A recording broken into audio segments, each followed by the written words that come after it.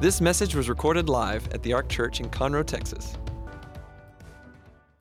I'm going to do a topic that I have not done in a number of years. And I really feel like that at the beginning of this year, that's an appropriate topic to do, is I want to do one called, I call it security measures, but I want to do a teaching on the armor of God. And let me start with a text scripture in 6:10, and I'll kind of give a prelude to this series. Ephesians 6:10 says, "Finally, my brethren, be strong in the Lord and in the power of his might. Put on the whole armor of God that you may be able to stand against the wiles or the schemes of the devil." The idea behind this series is this is not something to glorify the devil. Interestingly enough, a lot of people don't believe that the devil is real. Say, well, I'm an educated person and I don't believe that the devil was real. Well, that's interesting. Jesus, Paul, Peter, James, John, Jude, all the New Testament writers referenced Satan at some point in time. And so one of Satan's greatest tricks is to convince people that he's not real. Gallup poll did a poll in 2016, and they said 72% of the Americans that they polled believe that they're angels, and angels are real. Only 61% believe that the devil is real. But if you know your Bible, you know that the devil is a fallen. Logic doesn't line up, but there's a lot of people who think, well, Satan is simply a metaphor for evil.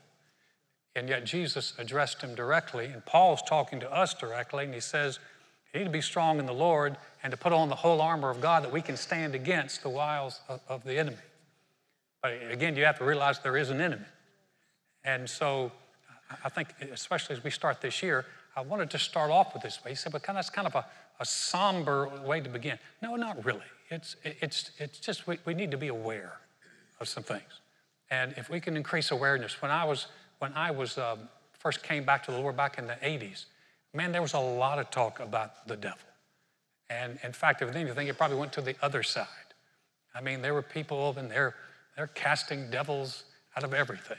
You know, there are people trying to cast the devils out of their food.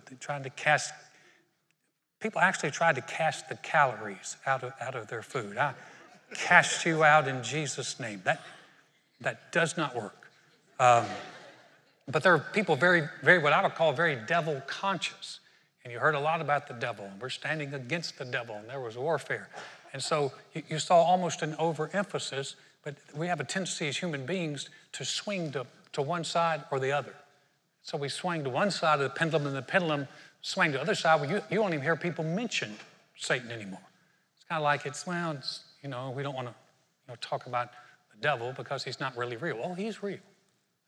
Two boys were coming home from Sunday school where they'd heard a Sunday school message, real strong about the devil, and one little guy looked at the other one. He said, "You believe all this stuff about Satan and the devil?" And the other little boy said, "Well," he said, "you know how Santa Claus turned out?" He said, "It's probably just your dad." It's not your dad. It's a reality. And so as we're talking about this, we want to be aware. The idea is aware, not afraid. Nowhere in the scriptures does it mention being scared of the devil.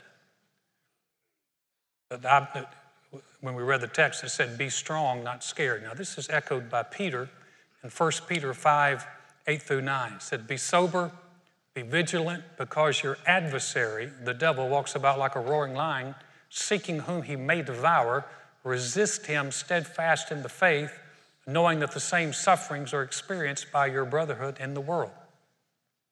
So again, Peter's saying, be sober and be vigilant. In other words, sober means self-controlled.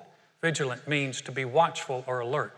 The idea behind this series, guys, is that we can understand that we can be alert, that we're in a world that has evil in it. If you don't think there's evil in it, you haven't read the news lately. There is evil out there, and there's evil in the world. The idea that we want to talk about is being aware of the evil, not afraid of the evil. Afraid of the evil ain't going to help anybody, but being aware of it. Occasionally I'll have people come and they'll talk to me and they're like, Alan, there's someone that put a curse on my family, and there's a curse, or there's this witch or this warlock. And the thing is, as a Christian, as a believer, and we'll go into this later, we have no reason to be afraid of witches and warlocks and curses. We got bought out of that. That's not part of our kingdom. That darkness does not belong to us. But the idea is you need to know and you need to be aware. Joy and I when we were in Bible school, man, we were just having such a hard time. We fought all the time, and it was just like it was so much tension. And finally, we looked at one another one day and said, you think that the devil would come against our marriage? That was a brilliant revelation for a Bible school student. The answer to that would be yes. He would love to tear apart a marriage in the early days. And so instead of fighting one another, we learned to begin to resist him and resist anything. So we'll talk a little bit more about this. But the idea, again, is awareness. I want to talk about what Peter said. He said, be sober, which means self-control. And it carries the idea when someone's sober, they're a lot more together. You know, when someone is intoxicated, their self-control goes away. Oh, don't act like you don't know what I'm talking about. You know exactly what I'm talking about. That self-control, it's gone. It's just, that's why, in fact, we used to say you can really get to see how a person is when they're drunk because their self-control goes away. I had friends, they were the nicest people until they got drunk, then they were mean as snakes. And so I was a happy drunk. I don't know if that's something really to be proud of or not. I just was.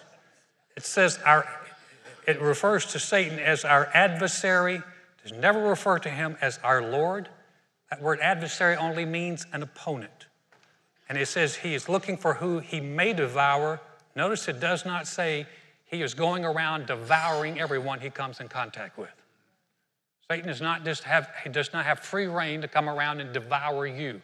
This is why if he could, he wouldn't have to lie. He's a deceiver. And he lies because he does not have the power and the ability to devour you. But you have to be aware of what's going on. So it says that. So then it says, didn't say run from him. It says resist him. Steadfast in the faith. Resist him. That means we know. We're going to say no. And we'll talk about this more. So this is new to you. Just hang with me for a little bit. We'll talk about this. But resisting it. I read the story recently of a girl 12 years old in New York City. She was sitting in a McDonald's eating her chicken McNuggets when a boy she knew from school asked her for a chicken McNugget. She refused. She resisted him in his attempts to get her chicken McNuggets. She leaves the McDonald's. He follows her out. They go down toward the subway, and he pulls a gun on her, puts it in her face, and demanded her chicken McNuggets. You got to love this girl. She slapped the gun out of his hand and called the police, and they arrested him, put him in juvenile delinquent for trying to commit a felony. But that girl was not giving up those chicken McNuggets. I might have held on to some Chick-fil-A McNuggets, but the idea, and she became, by the way, they just made her a hero in New York City because, but the idea is she resisted. He tried, she resisted. The Bible didn't say run from the enemy, it says resist him. And so thank God we have the ability to do that. So when Paul is writing, when Peter is writing, no one's writing, oh, be scared of the devil, be scared of the evil. Listen, you can't live your life being scared of the evil that's out there. There's always stuff going on. There's always things happening. We can't live in fear because of that. But we do need to be aware. And so we see goes into the Ephesians part. We're going to talk about that. We're going to read the other parts of this passage. But he says, be strong in the Lord. So let's talk a little bit about that. We hear that phrase a lot, be strong in the Lord. Key phrase is in the Lord. This is not being strong as a function of willpower or having a strong personality. This is strong in what Jesus has done for us. 2 Timothy, the 2nd chapter, verse 1, Paul was writing to Timothy, who was his son in the faith. He said, you therefore, my son, be strong in the grace that is in Christ Jesus.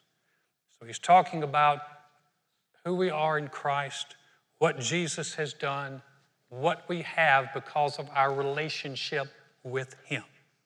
Now, the book of Ephesians, the book that we started with, this whole book is considered one of the greatest doctrinal books in the Bible.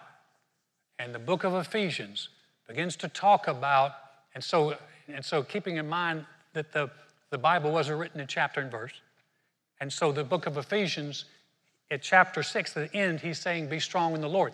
In the beginning of the book, he really begins to define what that's going to look like. What are we going to be strong in? So I'm going to read a passage for you. This is in Ephesians 1, the first chapter, 3 through 7. And I want you to catch some of these words. Blessed be the God and Father of our Lord Jesus Christ, who has blessed us with every spiritual blessing in the heavenly places in Christ, just as he chose us in him before the foundation of the world, that we should be holy and without blame before him in love, having predestined us to adoption as sons by Jesus Christ to himself, according to the good pleasure of his will, to the praise of the glory of his grace, by which he made us accepted in the beloved. In him we have redemption through his blood, the forgiveness of sins, according to the riches of his grace.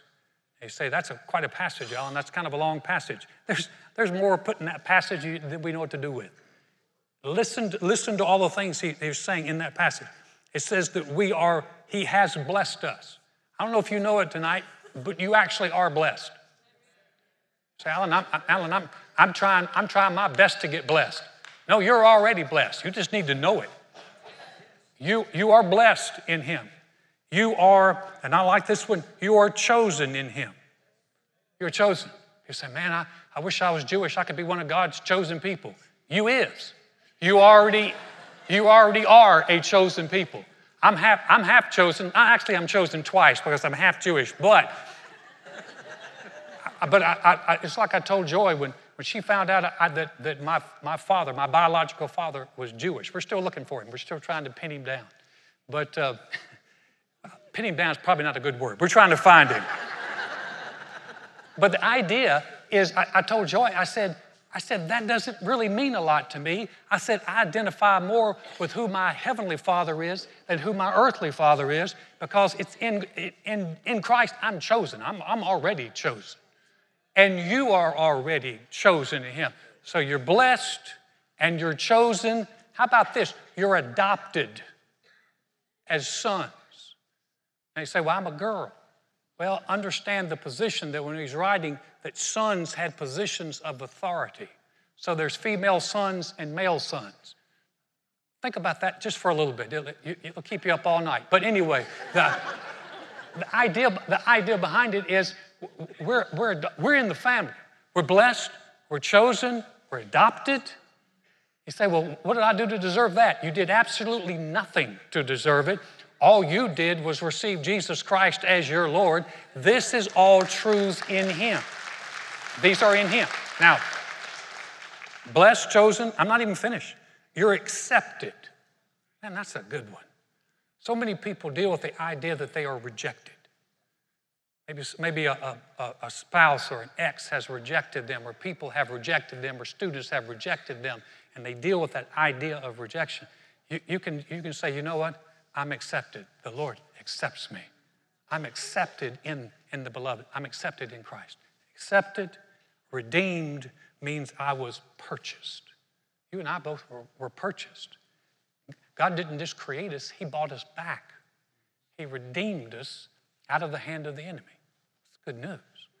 So that means that Satan's not my Lord anymore. I don't belong to him. I do belong to the Lord. And so do you. You've been redeemed. So redeemed, here's the last one, forgiven. All of our sins are forgiven. That's a small passage, but that's powerful, isn't it? So you could, before you go to bed tonight, you all look at yourself and say, you are blessed, you are chosen, you are adopted, you are accepted, redeemed, and forgiven. That's finding out who we are in Christ. And so when Paul begins to talk about that you're strong in the Lord, this is what he's talking about. That you become established, and you and I become grounded in what God has done for us and who we are. So when we're strong in the Lord, we're not wondering whether or not God will accept us. When we're strong in the Lord, we're like, thank you, Lord. that you accept me because I'm in Christ. Thank you, Lord, that I'm chosen by you. It's so easy for us to look at people and go, well, they're special to God and they're special, I'm not special. Listen, God's big enough that every one of us is special to him. How many of you have more than one child? Okay, you don't have to raise your hand on this one, but how many of you know you can love more than one child? And you, how many of you, no, we'll just stay right there. You can love more. You can love more than one. How many of you know that your children can be different? Yeah. How many of you know if you've got more than one, they're different? But you can love them both, or all three, or four, or five. I know some of you have blended families, and there's a multiplier factor that starts to work in that. But you can love your children. So our Heavenly Father, who is the Creator, how many of you know he can love each one of his children? And that means each one of his children are special to him. So you say, well, I didn't do anything to deserve that. Exactly. That's why we have to understand the grace of God. That's why we have to understand that it was all done in Christ. So it's not a function of my race. It's not a function of my gender. It's not a function of my past. It's not a function of all my successes. It's a function of who I am in Christ and who I am because I have a relationship with him. And this is why Paul was praying, and he prays it in this very same chapter. He is praying for these people. And it's very interesting that Paul never prayed that people would be blessed. Paul prayed that people would see. Look at this. I do not cease to give thanks for you, he's writing to the Ephesians, making mention of you in my prayers, that the God of our Lord Jesus Christ, the Father of glory, may give you the spirit of wisdom and revelation in the knowledge of him, the eyes of your understanding being enlightened, that you may know what is the hope of his calling, what are the riches of the glory of his inheritance in the saints. And it goes on to say, and what is the exceeding greatness of his power toward them that believe. Paul, he prays in Ephesians, he prays twice in Ephesians, he prays once in Colossians, but he's always praying for revelation, that people would see it. This is actually how we pray for you. I often pray for you. And I'm not saying, oh, Lord, bless them, bless them. Now, if you're offended that your pastor does not pray that for you to be blessed, because we just found out tonight, you already is blessed. Bad English, but you won't forget it. You're blessed already. So there's no sense in me praying that you would be blessed if the Bible said God's already blessed you. The idea is for me to pray that you would see it, that you would have a revelation of it, that it would become real to you, that you would begin to go, oh, I am blessed, I am adopted, I am chosen, I am forgiven, I am redeemed. The more we see it, the stronger we get in it. And it's not the matter of you can read it once and, well, I read the Bible once. No. Here's the beautiful thing is you can read it again and again and again, and there's always more revelation that we can get out of it. And so you can see, how many of you ever have read the Bible, read a passage, and all of a sudden the passage just comes alive to you? And you go, I never have seen that before. And now I see it. I was reading something the other day in the Psalms, had read it, and all of a sudden the Holy Spirit just revealed something to me, and I went, that is so good. And you say, Alan, did you get that because you're smart? No, I got that because that's revelation. That's what Paul was praying. He wasn't praying, God, make them smart. He's like, God, give them wisdom, give them revelation. Show them what already belongs to them. Show them what your great power is. Show them that they're not the weaklings that the enemy has told them that they are. Show them that they're powerful in you and have a purpose in the earth. Show them. Reveal to them. That's what Paul is talking about. He's talking about being strong in the Lord. So, y'all listen really well. Becoming strong in the Lord. Have to believe it's possible. Have to have an awareness of what he's done. This is one of the reasons that we encourage people to read their Bible, encourage you to listen and understand, because if you don't know about it, it isn't going to help you. There's a lot of things that when people find out, we go, oh, I didn't even know that was in the Bible. Well, when we find out, it makes a difference in our lives. So a biblical awareness, and then what I call a practical awareness. That's Romans 12:2 says this, do not be conformed to this world, but be transformed by the renewing of your mind, that you may prove what is that good and acceptable and perfect will of God. A practical awareness, that renewing of the mind actually doesn't just talk about that we get knowledge. It's talking about really a change of mindset. And so we're finding out what God's done. We're finding out who we are in Christ. We're finding out who we are because we have a relationship with Christ. It's a different identity. People talk about now, how do you identify? Identify as a believer in Jesus Christ. Identify as strong in the Lord. Identify as chosen, accepted, forgiven, redeemed. That's how I identify, because I'm in Him. Does that make sense? I'll tell you one story, we'll close. A number of years ago when blimps were actually, or dirigibles were actually a mode of transportation, people flew in them all the time. There was one that landed, I want to say up somewhere in the north, St. Louis, Midwest, something. And when the dirigible was coming into land, there would be ropes that they would throw down, and there were some Navy midshipmen who were grabbing the ropes and mooring the dirigible down to the ground so that the people could get off. And so they were throwing the ropes down, and so a lot of the Navy midshipmen were holding on to the ropes, and a gust of wind, something like a microburst, I guess, came and just hit that dirigible and shot it straight up in the air. Well, a lot of the Navy guys held on to the rope, and so they shot up with it, almost like a reflex action. You know, it shoots up, and instead of letting go, they held on. And so it pulled them way up in the air, and people watched as it went way up, and these Navy midshipmen started dropping, and they were dropping to their death. And so it was a horrible event. But one guy was just hanging on. And I mean, and he kept hanging on, and he kept hanging on, and he kept hanging on. And people were like, when is he going to fall? They had ambulances down there. They had people ready for him, waiting for him to fall. And he hung on.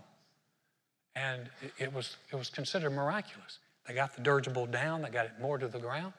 And the ambulances, the medical staff rushed to this guy. And he's just kind of brushing himself off. And he was good. And they're like, how in the world? He said, how in the world did you do that? That's like superhuman strength that you were able to hold on. He said, oh, no. He said, when the dirigible shot up, he said, I'd gone up with it. He said, when I looked down, he said, I realized I was too far to drop. He said, but I had a length of rope behind me. He said, so I reached around with one hand, pulled it around, and tied it in a knot. He said, I'm just hanging on, enjoying the ride up there. Now, here's my point. So many times we're trying to be strong in ourselves and strong and resist. Let's learn to wrap ourselves with the promises of God and who we are in Christ. And instead of trying to hang on, we just wrap ourselves in His promises. We're strong in the Lord and the power of His might. Would you bow your head for a moment? Heavenly Father, we're thankful for tonight. Thank you, Father, for the promises and the provision that we have in Christ. Thank you, Lord, that you're a good shepherd and that you love us, you care about us, that we're blessed and chosen, adopted, forgiven, redeemed. Father, thank you for that. And Father, tonight we just give you all the praise that we can learn. I pray, Father, for myself, and I pray for the people, that the eyes of our understanding would be enlightened, that we would know what is the hope of your calling and the riches of the glory of your inheritance in the saints, and what is the exceeding greatness of your power towards those of us who believe. We thank you for that, Father. Heads are bowed and eyes are closed. If you came this evening and you're honest with yourself, you're going, I really don't know if I have a relationship with God. I'm just not sure, but I want to be. Or you're here and you say, I used to have a relationship with the Lord and I walked away from Him, and man, I regret that. I want to come back. I've gotten so far away from God. And I got good news for you. Either one of those situations apply to you. We're going to say a prayer. It's simple, but it's powerful. We're not going to have you stand up. We're not going to have you come to the front. But we are going to pray. And if you would like to be in, if you're one that says, would you guys pray for me?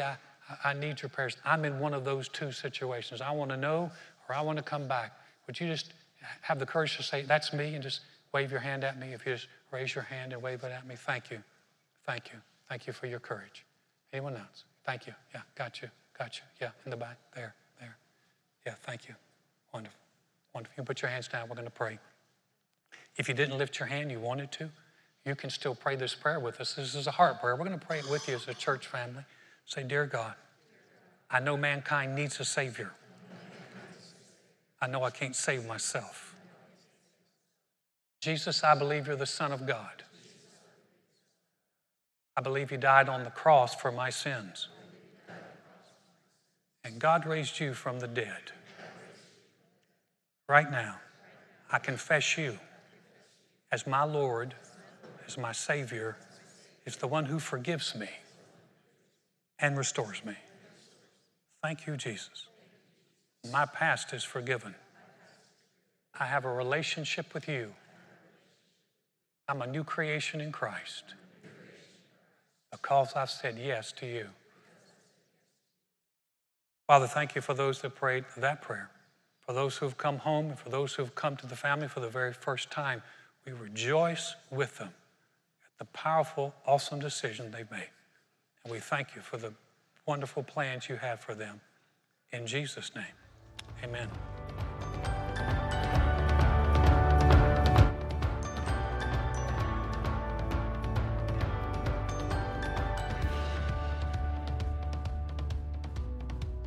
Thanks for listening to this message.